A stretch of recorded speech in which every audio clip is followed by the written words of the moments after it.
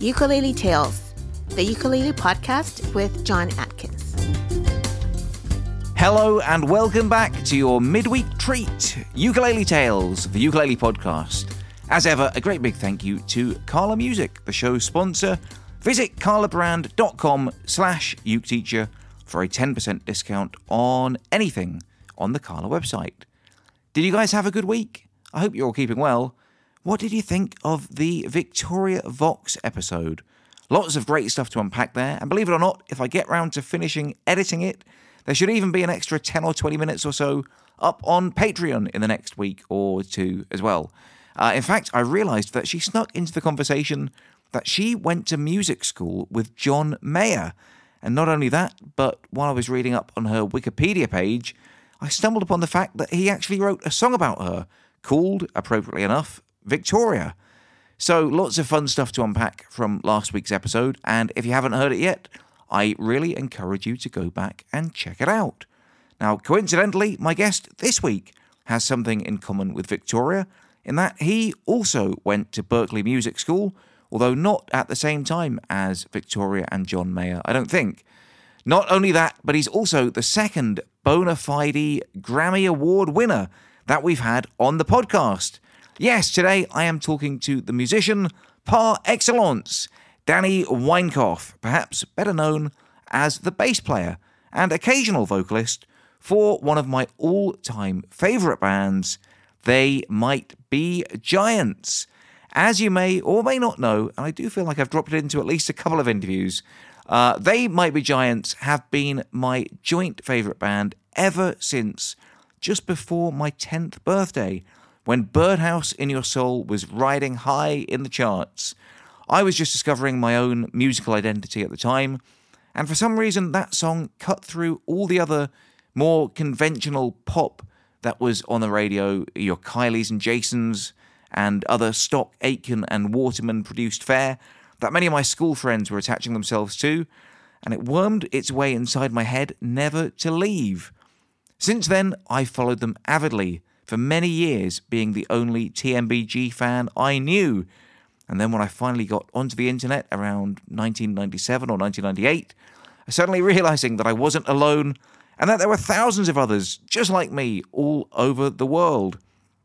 Now, after following them since 1990, I finally got the chance to see them perform live in person around 2001. Or maybe 2002, a cool 11 or 12 years later. And that was where I first saw today's guest performing live. Danny Weinkauf joined them on bass guitar in the late 1990s, when they went from a duo to a full 5-piece band, and he stuck with them pretty consistently ever since. His trademark red pants, and I should clarify to my UK listeners that means trousers, made him a fan favourite at live shows, and when the band started producing children's music in 2002, he even began to contribute his own songs to these projects and became the first non-John to sing lead vocals on one of their records. Hot on the successes of these songs, Danny, along with his Red Pants band, released several solo albums of children's music of his own, as well as composing music for film and TV. Not only that, but in the last few months, his son Kai Weinkauf, who sang lead vocals on some of Danny's early kids' records as a youngster, just started releasing his own grown-up music as a 20-something. As you can tell, I'm a fan, and it was a thrill to get to speak to Danny, who was incredibly generous with his time and his answers. Now, as you know, I like to record these interviews in person where possible, but unfortunately, it just wasn't possible in this case, as Danny had just started another year-long worldwide tour with They Might Be Giants. But we had a great chat on the phone just a few days ago, where we spoke about just about everything I could have possibly ever wanted to ask him. Now, I've already rambled on for far too long, and I just want you guys to enjoy this interview as much as I did. So I'm going to butt out for the time being, but if you're a fan of They Might Be Giants, or just curious about the life of a touring musician, I think you're going to love this.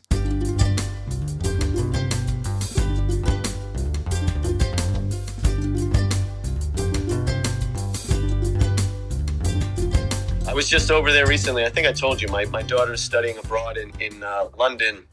She's a junior in university, and my wife and I were there for 10 days traveling around. It was pretty great.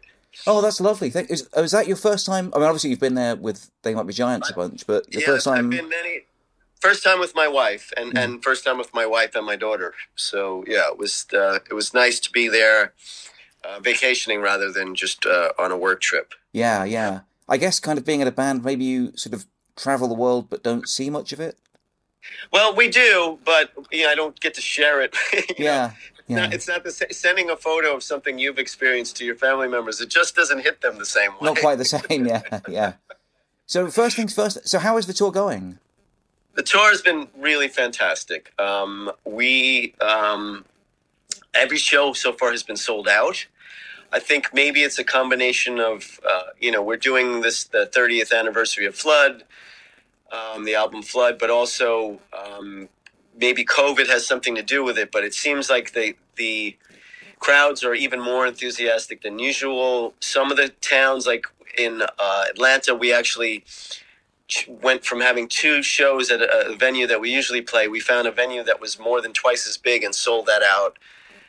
So it's really been a terrific response from the fans, and it's really great to play. It was quite a while where the band hadn't really been out for very much. The last couple of years we've only played in the studio, so it's really feels like a long time coming, and it feels like a celebration. Yeah. Hey, talking of the COVID stuff, this is like a crazy thing. About 3 years ago, I had tickets to come and see you guys in LA, and then it was cancelled. And in the sort of intervening 3 years, we've like moved house about 4 times. Now we're back in England. And yet the weekend that it's been rescheduled for is actually the weekend I'm back in LA for NAMM. So I'll get to go and see it after all. You mean in April? In April, yeah. Oh my gosh. Fantastic. Yeah. I've been carrying like this ticket around on my phone for 3 years thinking, well, I don't want to get rid of it just yet, just in case. But it's so crazy, right? Crazy. Yeah. That is crazy. Wow. So it's funny how these things work out, right? Well, hopefully, yeah. Yeah, hopefully, right? Yeah. So what happened to the red pants? You don't seem to wear them so much anymore, is that right? Or no, I do. I wear them. Well, when I do my children's music, I always wear them. And then I wear them with the Giants. A fair amount. I mean, I think on this tour I have 4 different color pants, and one of them is red. Okay. So, it wasn't some kind of rule. It actually was. It was more something that the fans latched onto. I had this red pair of pants that I wore years ago with the band, and for some reason, whenever I wore those particular pants, the fans would call attention to it and post photos on Facebook, etc. And then it started to get to the point where if I didn't wear the red pants, people would comment. So I bought a couple more pairs, but the world is multicolored. So, yeah. I didn't want to just keep wearing. So I do still wear them, but it's not some kind of exclusive thing. Okay, that's cool. Hey, just before we go any further, I've been listening like for the last week or two since we've sort of been emailing back and forth to all your stuff. I've been like doing a lot of research and everything. And then a couple of days ago, I was like, I should probably check out your son's record because you've been mentioning that on Facebook a bunch. Right. And I just want to say it's terrific. Like, I had no idea what I was expecting, but it's so good. Oh, thank you. Thank you so much. Yeah, he's just starting out. He went to university for math, and he just got out of school. And while he was in university, he, was in an a cappella group for 4 years. So his ears, as a result, just got so fine-tuned, and he's come home and he's starting to write these songs, and I can't believe, how he's leaps and bounds where he was from when he left. And he didn't study, he studied music, just general music classes or whatever, but he wasn't a music major or anything. But he seems to be coming into his own, and I'm really proud of him. It's really fun for us to do together, obviously. I never imagined that, that he would be this good at it. So it's been fun. And, he's got a bunch of other songs that we have just put them together so we can make it a full record, full album. And it's funny because you're doing like kids music and he's doing like really mature, like grown up music. Exactly. Yes. It's very sincere. He's at that age. Yeah. Everything, love is a new thing for him. And, right. injustice and all these things are like foremost on his mind. So it's it's a good time to capture that as an artist, I think. So yeah. yeah. I didn't realize until, again, like I say, like this last week or so when I've been listening back to all your stuff, that it's him singing on, all your kids' records, like the Spelling Bee and everything. That's him, right? Yep. Yeah. The Spelling Bee, I think he was 11 or 12 years old. Yeah. He still hadn't reached puberty, and, he has this very high, child voice. But he, even back then, there was signs that he was a good singer. He got the star role in his fifth grade play, and that's actually where he was. I guess you're 10 in fifth grade. That was the first time my wife and I actually realized that he could sing. He didn't necessarily sing in the house. Yeah. So he tried out for the school play, and when I went to ask the supervising teacher how things were going, she kind of chuckled and said, "Oh, you know how he is." And I said, "No, I don't. What do you mean?" And she's like, "Well, he's got the main role." Oh, wow. Yeah. Yeah. So I said, "Oh, great." And then, then we went and saw the show, and we're like, "Oh boy, he's pretty talented." So, well, this is it, because when I was listening to, and I'm talking about when it came out, was it like 10 years ago or something? Yeah. And I heard the Spelling Bee song. I thought, oh, you must have got one of those like Disney kids in to do your kid stuff. Just my son in the basement. Amazing. Yeah, it's great. And now this is what he's putting out. So, it must be so exciting. Yeah. Cool. There was a big break in between. He was an athlete for a long time and wasn't really interested in music until he realized one day that girls are interested in guys that can sing. Oh, okay.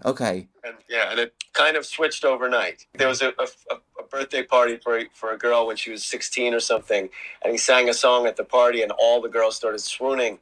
And literally the next morning I woke up and he was sitting on our living room couch with an acoustic guitar in his hand, strumming it, saying, "Dad, can you show me how to do this?" Amazing. Yeah.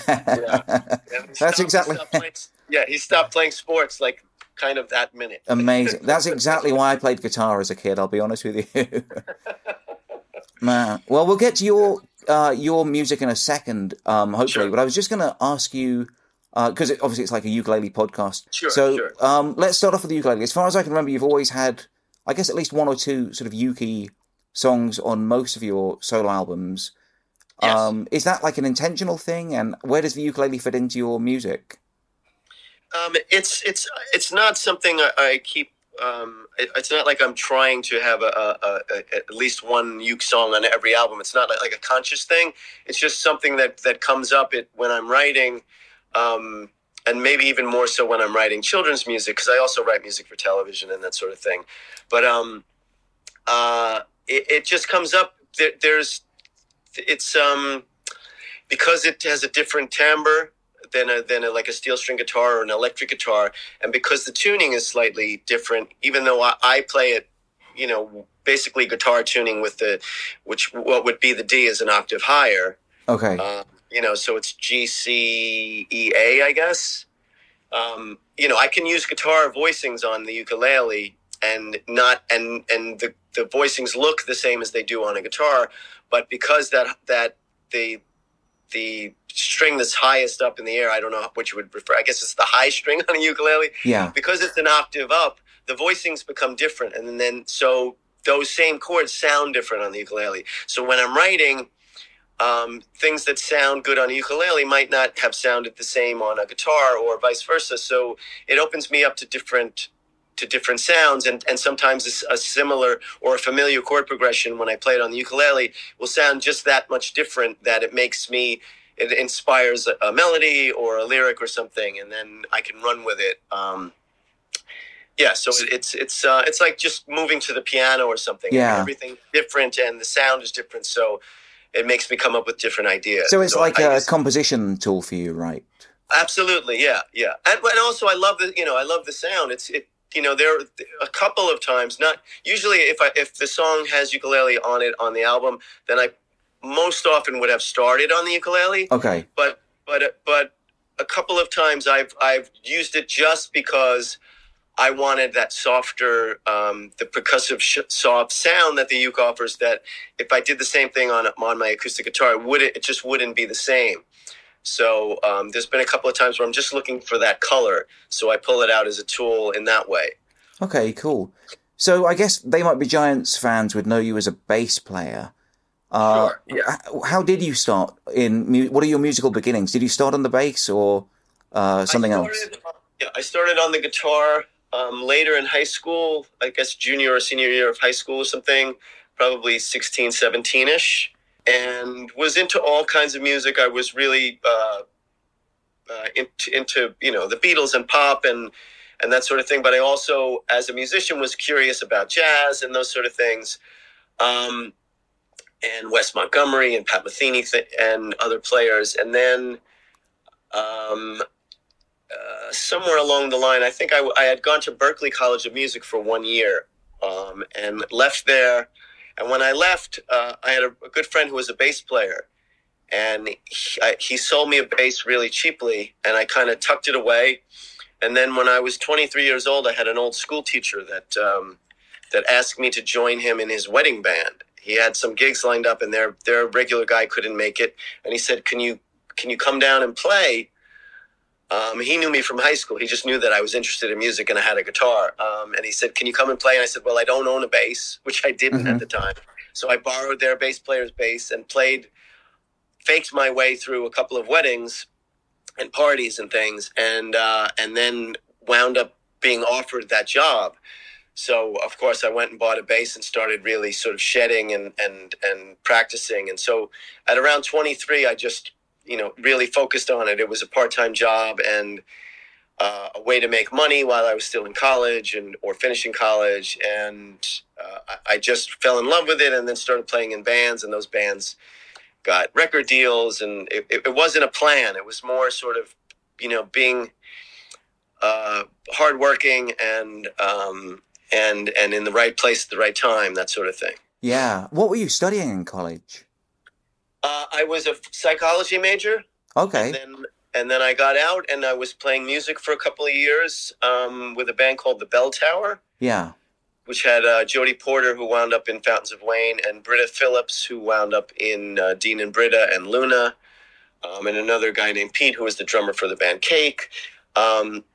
We played together for a couple of years, and then I found myself sort of bouncing all over the world. I was in London for a couple of months. I was in South Carolina, and I decided I needed a backup in case the music thing didn't work out. So I went back to school and got a degree in physical therapy, stopped playing music for a couple of years from ages like 26 to 28, got out of physical therapy school, got a job in a hospital, started playing in a band for fun, and that band got a record offer.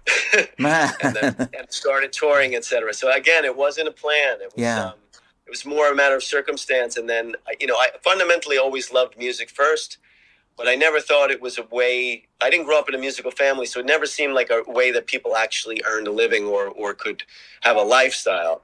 But eventually that's what happened, is that, I wound up playing with good people and being fortunate and getting signed, and, wound up playing in bands and then leaving my physical therapy job. And now I still have a physical therapy license. And when we're not on tour, like when COVID hit, I went home from tour and wound up, luckily was able to get a job doing physical therapy while we weren't touring. So, that's amazing. Wow. Okay. Yeah. So, and I still do it part-time when we're not on tour. It's worked out to be a good balance for my lifestyle. I was able to have a family and children. And hey, talking of that's a long-winded answer to your question. No, it's all really interesting to me. I'm fascinated by all of it. I was about to ask you about the physical therapy stuff, actually, just because it mentioned on your website, and I wasn't really sure if it was something you were still into or not. But, even now, I mean, we're on a 3-week run, and I will be returning home. I work 5 mornings a week in 2 different schools near my home, where I work with mostly autistic children, but some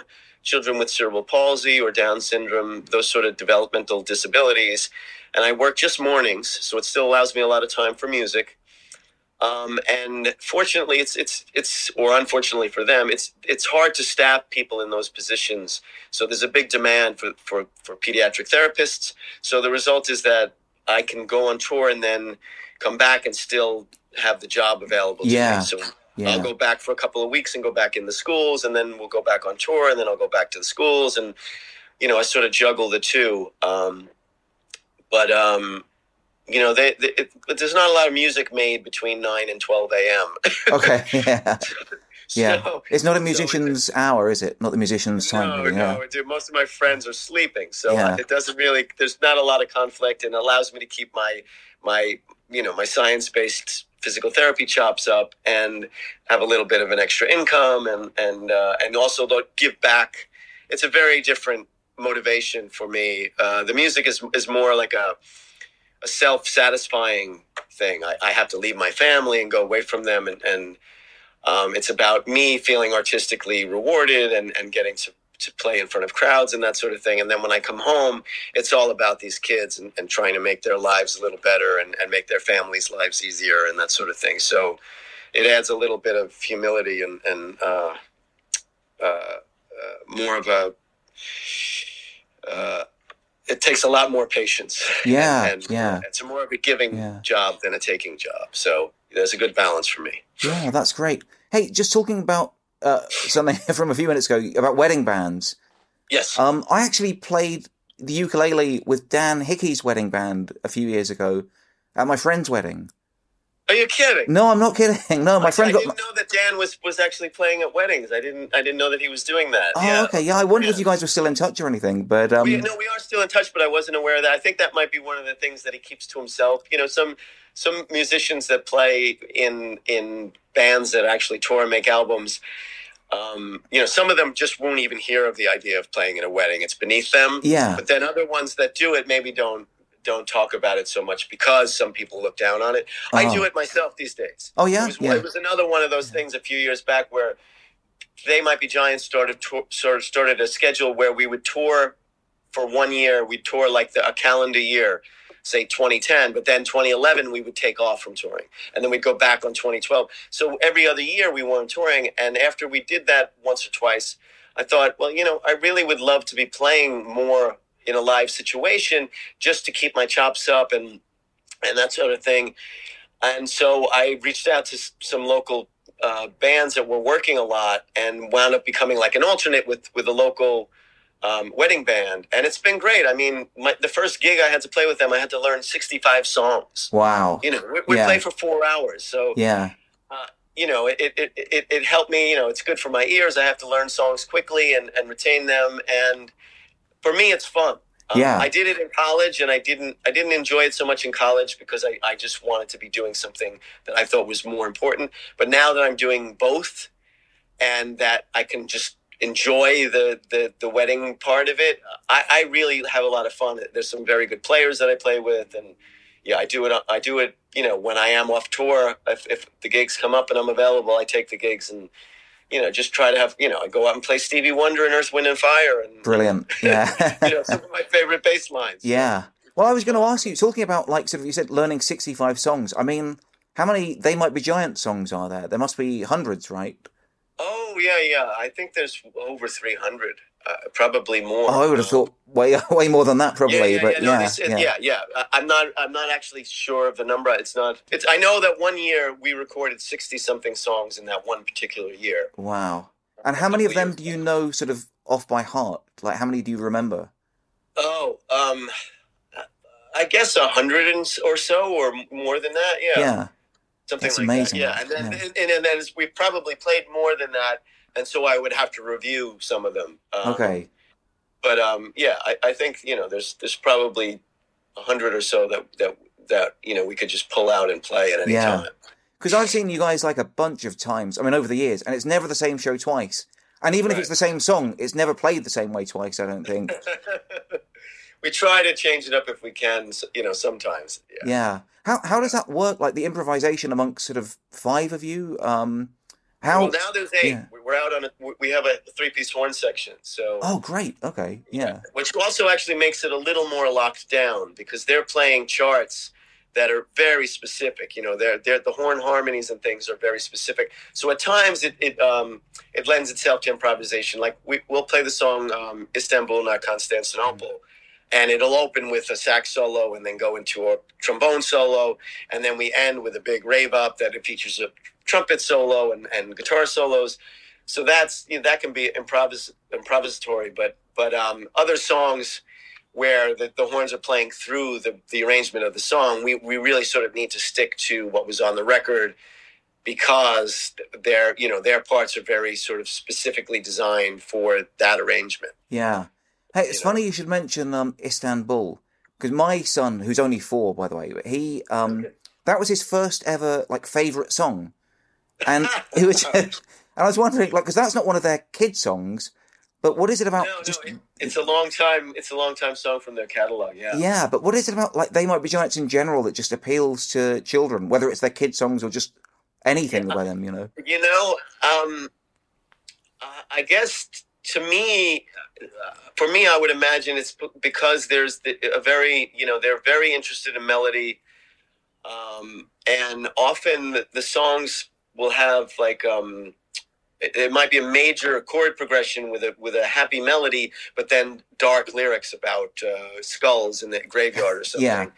And so, but what I think the kids latch onto is the melodic, happy sound of it, and then it's up to you're deciphering the lyrics to determine what they mean to you. But I think that may be the thing that kids latch onto. I know that years ago when I first joined the band, we had not done any children's music at all with They Might Be Giants, but people would often come up and make the same comment that you just did, that, hey, my kids love your music. Why don't you guys write some stuff that's more specifically geared towards kids, because we think they'd love it. And it happened over and over and over and over again until finally John and John relented and we came out with the album No, and it was received so well that then we went ahead and signed a contract with Disney and did more records and had more success, etc. But it was really from comments like yours that people just thought, hey, our kids really like the sound of your music. Wasn't designed that way. And then when we did children's music, the one thing that we tried to keep was the same musical sensibility. Let's keep making music the same way we do, not try to, I don't know what the proper word would be, but we didn't want to talk down to kids musically. Yeah. So we tried to just approach it the same way, just have the lyrics have the topics be more centered on children's ideas or that sort of thing. But we would often record some songs for our rock records, children's music, and music for television in the same day. And to be honest, some of the days I didn't know the track we were working on, I didn't know what it was ultimately for, especially if the lyrics weren't done. Yeah. I would just know that, all right, this is the chord progression, this is the vibe of the music, let's record it. And it wouldn't be till later on I'd hear the song and be like, oh, there's that track that we did. That one's on the rock record, this one's on the kids record.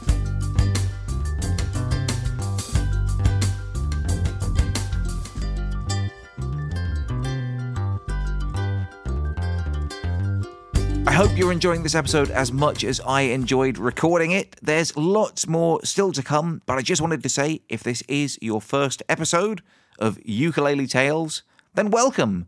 Please, please, please spread the love by sharing it with your friends and family, as the only way I can keep this going is if people actually listen to it. It comes out for free each and every Wednesday, and it is available in all the usual podcasty places. Also, if it is your first episode, there are some great ones in the archive to check out. If you like this one with Danny Weinkauf, I think you'll really love my chat with Bagiti Kamalo from a few months ago. He played bass on Paul Simon's classic Graceland album and has toured with him on and off ever since. He had a great story to tell about how music literally saved his life, taking him from the poverty-stricken streets of South Africa to a brand new life in the USA. There's also a great chat with Canadian ukulele supremo James Hill, which took place way back in episode 1. And James always has a lot of great stuff to talk about, so that's a wonderful episode you're going to really enjoy checking out too. And if you are a uke lover, there's chats with top people like Jake Shimabukuru, Victoria Vox, Bernadette Teaches Music, and lots more top players and personalities. Have a rummage around and see what takes your fancy. I'm sure you'll find something you like. Also, I have an email address and I love getting messages from you.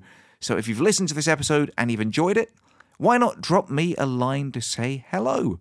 Just email uketeacher@grabyouruke.com and I'll be really happy to hear from you. And I do read and reply to every single message I get. Eventually. And lastly, if you really like the show and you'd like just a little bit extra, why not subscribe to my Patreon page, patreon.com/uketeacher. There's bonus content from lots of my guests, including the above-mentioned James Hill, Tyler from 10 Thumbs Pro, Christopher Davis Shannon, and more. And just by subscribing for a few dollars a month, it helps support the podcast and helps me to continue to get top guests and record some great interviews with them. Anyway, that's enough blathering from me. Let's hear some more from Danny Weinkauf.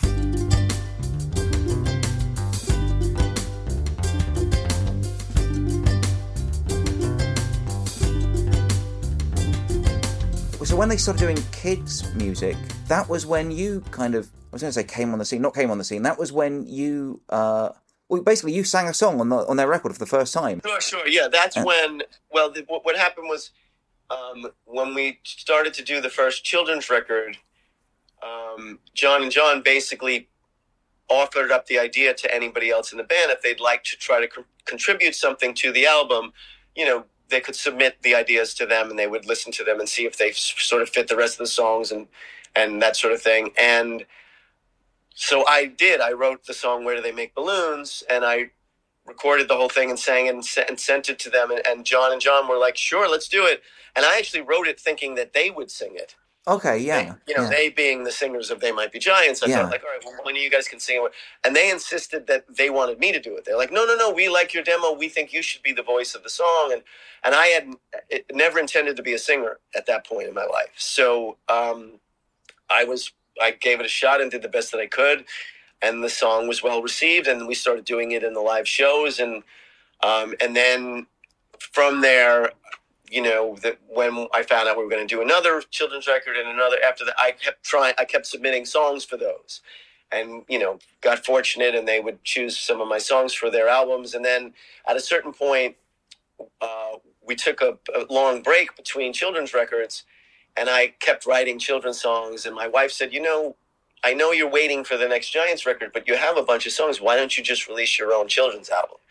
And that's how the first Danny Weinkauf children's record called No School Today. That's how that came about. It was basically my wife suggesting it, probably 20, 30 times because I'm a husband and I don't listen to my wife well enough. But, when she was right. And so I eventually did put out my own album and then continued to write children's songs. I really do enjoy it. It gives me a certain freedom and in the recording studio, and I can basically do any style of music, and I play most of the instruments on all the songs, so it's fun for me to try to do something jazzy and play the drums and play piano or something ragtime or something hip hop or something whatever the genre is.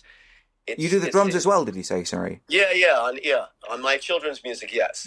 So it's a really fun thing for me to do. And again, I get to sing, and I go and sing in public when we do live shows, and that's a whole different experience on stage. It's it's incredibly rewarding in a much different way than being the bass player on stage. So, it's a really fun project for me. Did you have any ambition to sort of make your own solo music before the kids' projects came up? Well, yes and no. I mean, yes, in that I always wanted to be in a band where I could possibly be one of the writers and be involved in the recording process and the creation of the songs. But I never thought that my voice was good enough for me to be a lead singer. So I would always write songs with the idea that maybe somebody else could sing them. Yeah. And I've done a bunch of that over the years. And even now, now that my son, as we mentioned before, my son Kai is 23 and he just came out with his first EP and he's making an album and etc.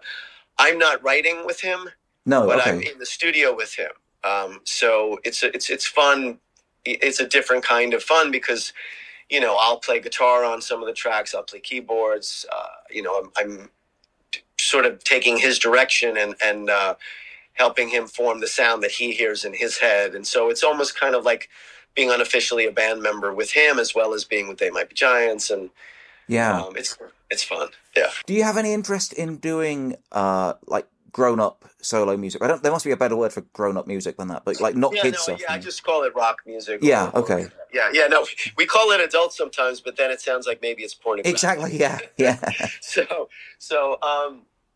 I would love to do it, but again, I would only really consider doing it for real if I I've done this with other people in the past that just didn't pan out as well as They Might Be Giants did. But if I met a singer that wanted to write together or something, I would be happy to be in that situation and do that. I just don't think that I don't see my voice, especially at this point in my life. I'm not a young man anymore, so I don't see me as a lead singer, for new music. So it would have to involve somebody else singing. Oh, I get it. Yeah, I mean, like when I listen to your stuff, especially your new album, I mean, I really love your voice, but I get what you mean. Like for me, it sounds to me. Tell me if I'm completely wrong, but like the influences that I hear are all kind of like 70s fun American pop stuff, like the Monkees kind of thing. I don't know. I'm hugely influenced by the Beatles. That's pretty much always been my favorite band. Maybe it sounds like the Monkees or something because it's my take on the Beatles, which is not as good as the Beatles. So there you go, Monkees. Well, honestly, I prefer the Monkees, to be honest with you. But funny. Yeah. Oh my gosh. But I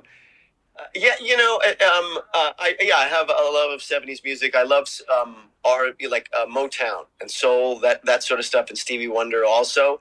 So maybe that influences it.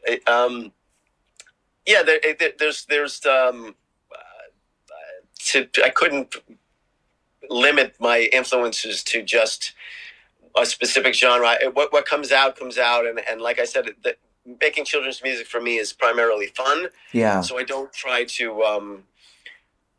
to get too critical or too analytical about it. I just sort of, if I want to, if I'm going to write a song about if I have an idea, let me write a song about electricity.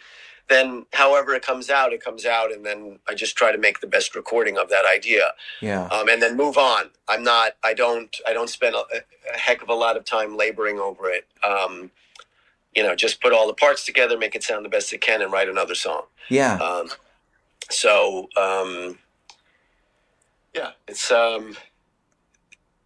maybe the sound is just what's ingrained in me from being a child in the 70s. Right, something. That makes sense. Yeah, I mean, it's all very upbeat, positive stuff. Anyway.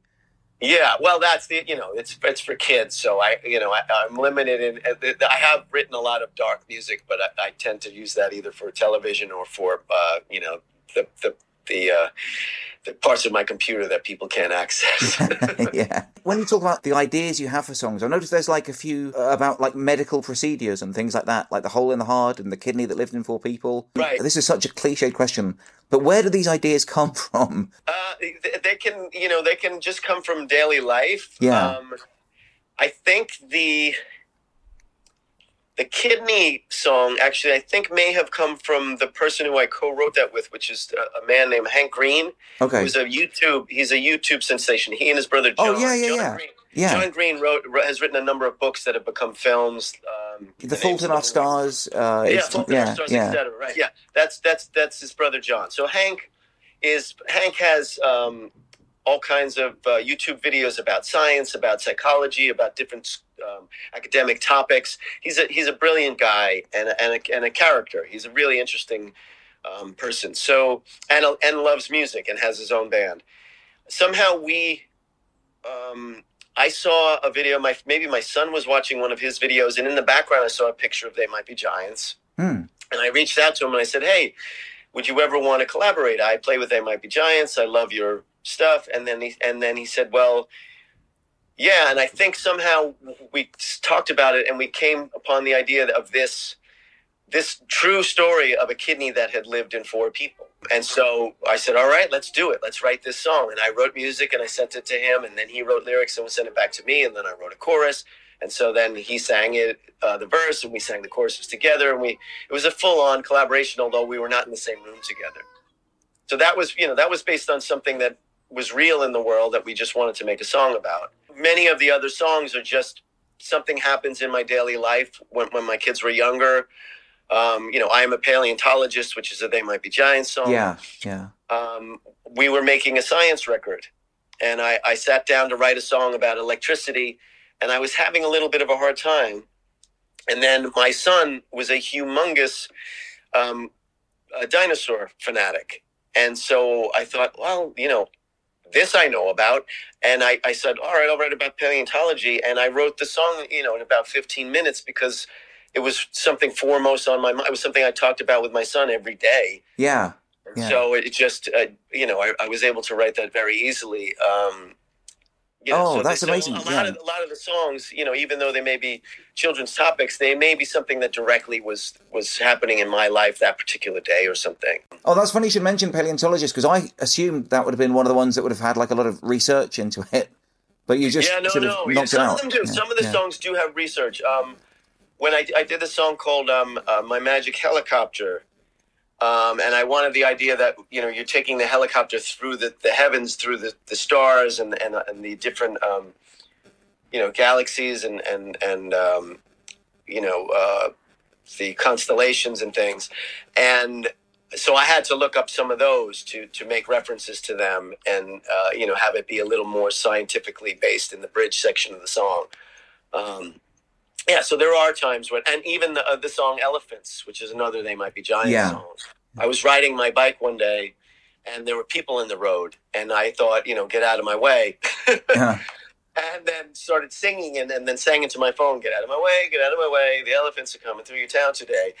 And then I said, okay, I have a song about elephants. And then what do I know about elephants? And I remembered a story of this elephant stampede where they trampled over, a house in Sri Lanka. So I looked up the details of that. And then I started looking up elephants and the way that they communicate and, the wave sounds through the ground and incorporated all of that information into that song. So, yeah, sometimes there's definite research involved, and then other times it's just things from my day-to-day. Cool, okay. There's one specific song I wanted to ask you about, just if you can tell me a little bit about it, like musically. Homer, Danny, and Alf. I've got like an idea what that means, but I was wondering if you could tell me for sure. Well, I'm glad you asked, because I think that's one of the least appreciated of all my tracks. Homer, Danny, and Alf. It is, Homer is for Homer Simpson. Yeah. Danny is for Danny Elfman, not for me. Oh, okay. And Alf is for Alf... Clausen, was it? Alf Clausen, exactly, who is the man... so Danny Elfman is a very famous Hollywood composer. And Oingo Boingo as well, He wrote, all the scores for, like, Batman and all these great movies. And he wrote the original theme to The Simpsons. Yeah. And then Alf Clausen was hired to take that sort of Lydian-based theme and run with it and create the music for the episodes for the shows. And so I love that music. I love the music in the shows. I love the theme song. And that particular track is an instrumental that is my sort of homage to both Danny Elfman and Alf Clausen and Homer Simpson. Yeah, brilliant. Pretty much what I thought, actually. But I just wanted to confirm it was. I liked Alf Clausen. I mean, I was only a kid, but do you remember the show Alf? I do. Yeah. He did the music for that. And, I had no idea. Yeah, so I've always just, even as a kid, it's just, I mean, for me, it's just a name on the credits, but I always kind of thought, he must be like an amazing musician or whatever. So yeah, that's cool. Yeah, no, I think he's, I think it's great. I mean, the amount of music, the number of episodes for the Simpsons is phenomenal. They've been going on for years and years and years, and the quality of the music is always terrific. So yeah, it was just my way. I love to. I try to learn how to orchestrate and do those sort of things. I'm mostly self-taught as a musician, so there are times where I'll do some deep dives and study different kinds of music. And so I took a deep dive on that music, and that track is kind of where I landed, There's lots of love songs in your music, right? But they're not sort of, boy meets girl, girl meets boy kind of love, but like about like real, I want to say like sort of deeper, like true sort of familial love. Is that like a conscious decision of yours? It's really, again, like uplifting is the only word I can think of for it. Actually, I think you hit the nail on the head. I think a lot of it is because it is about familial love for me. Like a couple of the songs are specifically directed to either my son or my daughter.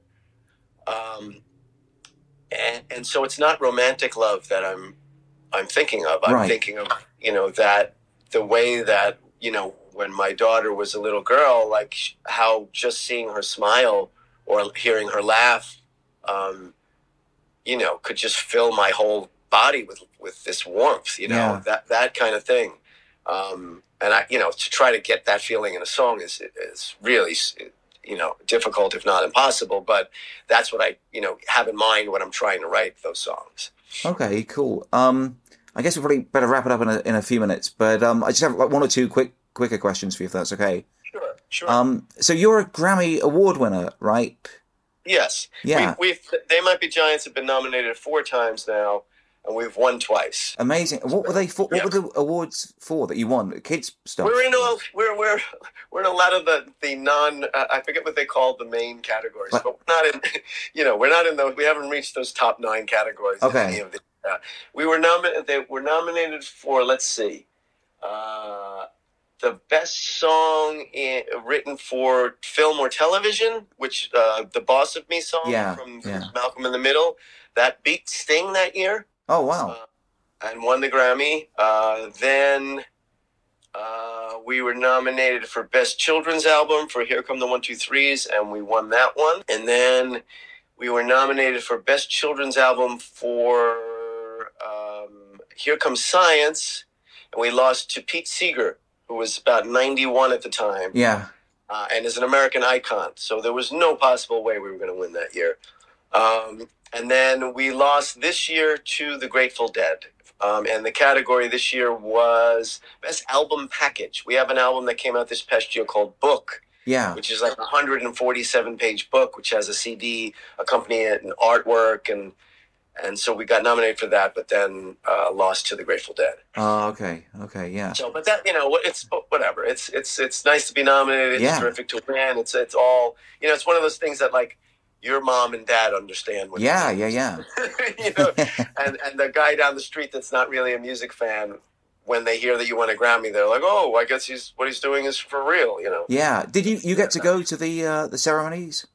Yes. I went twice and had an absolutely, like, I have mixed feelings about awards, especially when it comes to art. It's really such a subjective thing. And how can you say that one, Beyonce's record is better than Beck's record? They're entirely different. Yeah. You know what I mean? Yeah. But the weekends that they have for the Grammys, my wife and I had wonderful, wonderful weekends. They have like Lifetime Achievement Award ceremonies that some of my biggest heroes, the Four Tops, people like that, Charlie Hayden, who's an amazing jazz player, people like that were awarded, and we're really honored to be awarded, given the awards, and I was happy to be there to witness that. And the concerts themselves, I've seen Radiohead, U2, Adele, MIA, Paul McCartney, Dave Grohl, et cetera, Stevie Wonder. As a result of being at those 2 Grammys that I was at, I got to see so many people that I really respect and admire. And yeah, so the celebration for me is a fantastic thing, and it's actually something I would love to return to one more time, because I promised my daughter I'd bring her. Oh, cool. That'll be amazing. Yeah. She was too young. So now that she's older, I would love to go one more time and bring her. But so we did go, and it was a heck of a lot of fun. Yeah, I bet. So what's next for you, Danny? What's next is we have with They Might Be Giants right now. I'm currently on tour. We're finishing touring in the United States this spring. We have some shows in the summer, including playing at the Hollywood Bowl, opening for the band Sparks in July, which should be very fun. Yeah. Then we go to Australia and the UK in the fall, which is also exciting. I love both places. I will be doing more children's shows with my band, just under Danny Weinkauf. The new album came out this year, so I'm still hoping that maybe some of those songs will get to children's radio. And I'll be working more with my son, who'll be releasing an album hopefully this summer, and then he'll be putting together a band and touring, and I'll probably be helping with that in some respect. And I'm also, I've just recently signed a contract to write music for educational videos for children, where I will just be doing background music for this company called Nearpod that makes all these videos on various educational topics. So I'll be creating music for them as well. And then, continuing to raise a family and being a part-time pediatric physical therapist, etc. So awesome. And full plate. Yeah, for sure. And what's the best way for people to follow you? I guess the easiest way is to just go to wherever you find your music. Go to Spotify or iTunes or Amazon or Apple Music or Tidal or whatever. Look for Danny Weinkauf, Weinkauf. That's where you'll find all my children's music. Or go to theymightbegiants.com and you'll find out about our tours or our music there. Or look up They Might Be Giants on the music services, the streaming services. I'm the bass player on those tunes. Cool. And I do have a website, but I know that people would rather just go directly to streaming. So yeah. So did you ever find out where they do make balloons, by the way? Our former manager for They Might Be Giants suggested a factory in New Jersey. Okay. I just...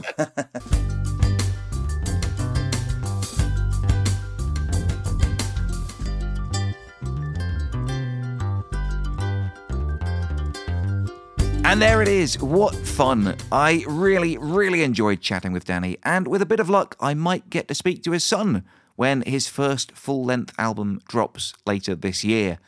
And if you're wondering where to go from here, I really can't recommend enough checking out Danny's most recent solo album, Light Up Your Love, which was released at the beginning of this year. It's chock full of fun, upbeat, life-affirming songs about childhood, family, love, and lots of other good stuff.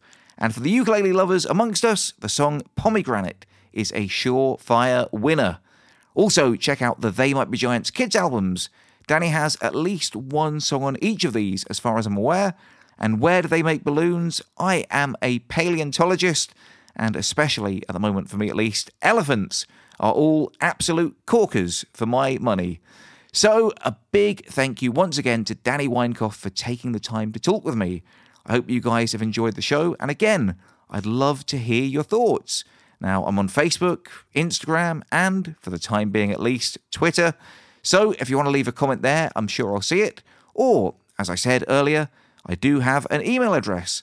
And if you want to send me something a bit more long form, I do read and reply to everything, eventually. So go ahead and drop me a line to uketeacher@grabyouruke.com, because I really can't wait to hear from you.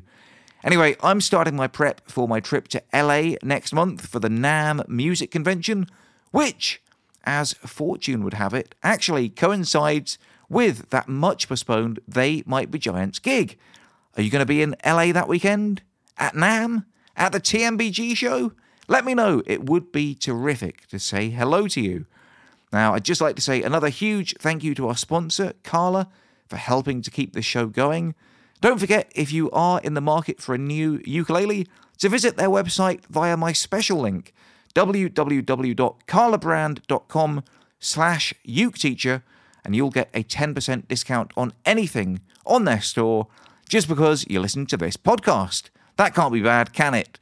Well, I'll be back with another top show for you all next week, so be sure to tell your friends about Ukulele Tales every Wednesday, available in all the usual podcasty places. But until then, I love you all, and I wish you the best.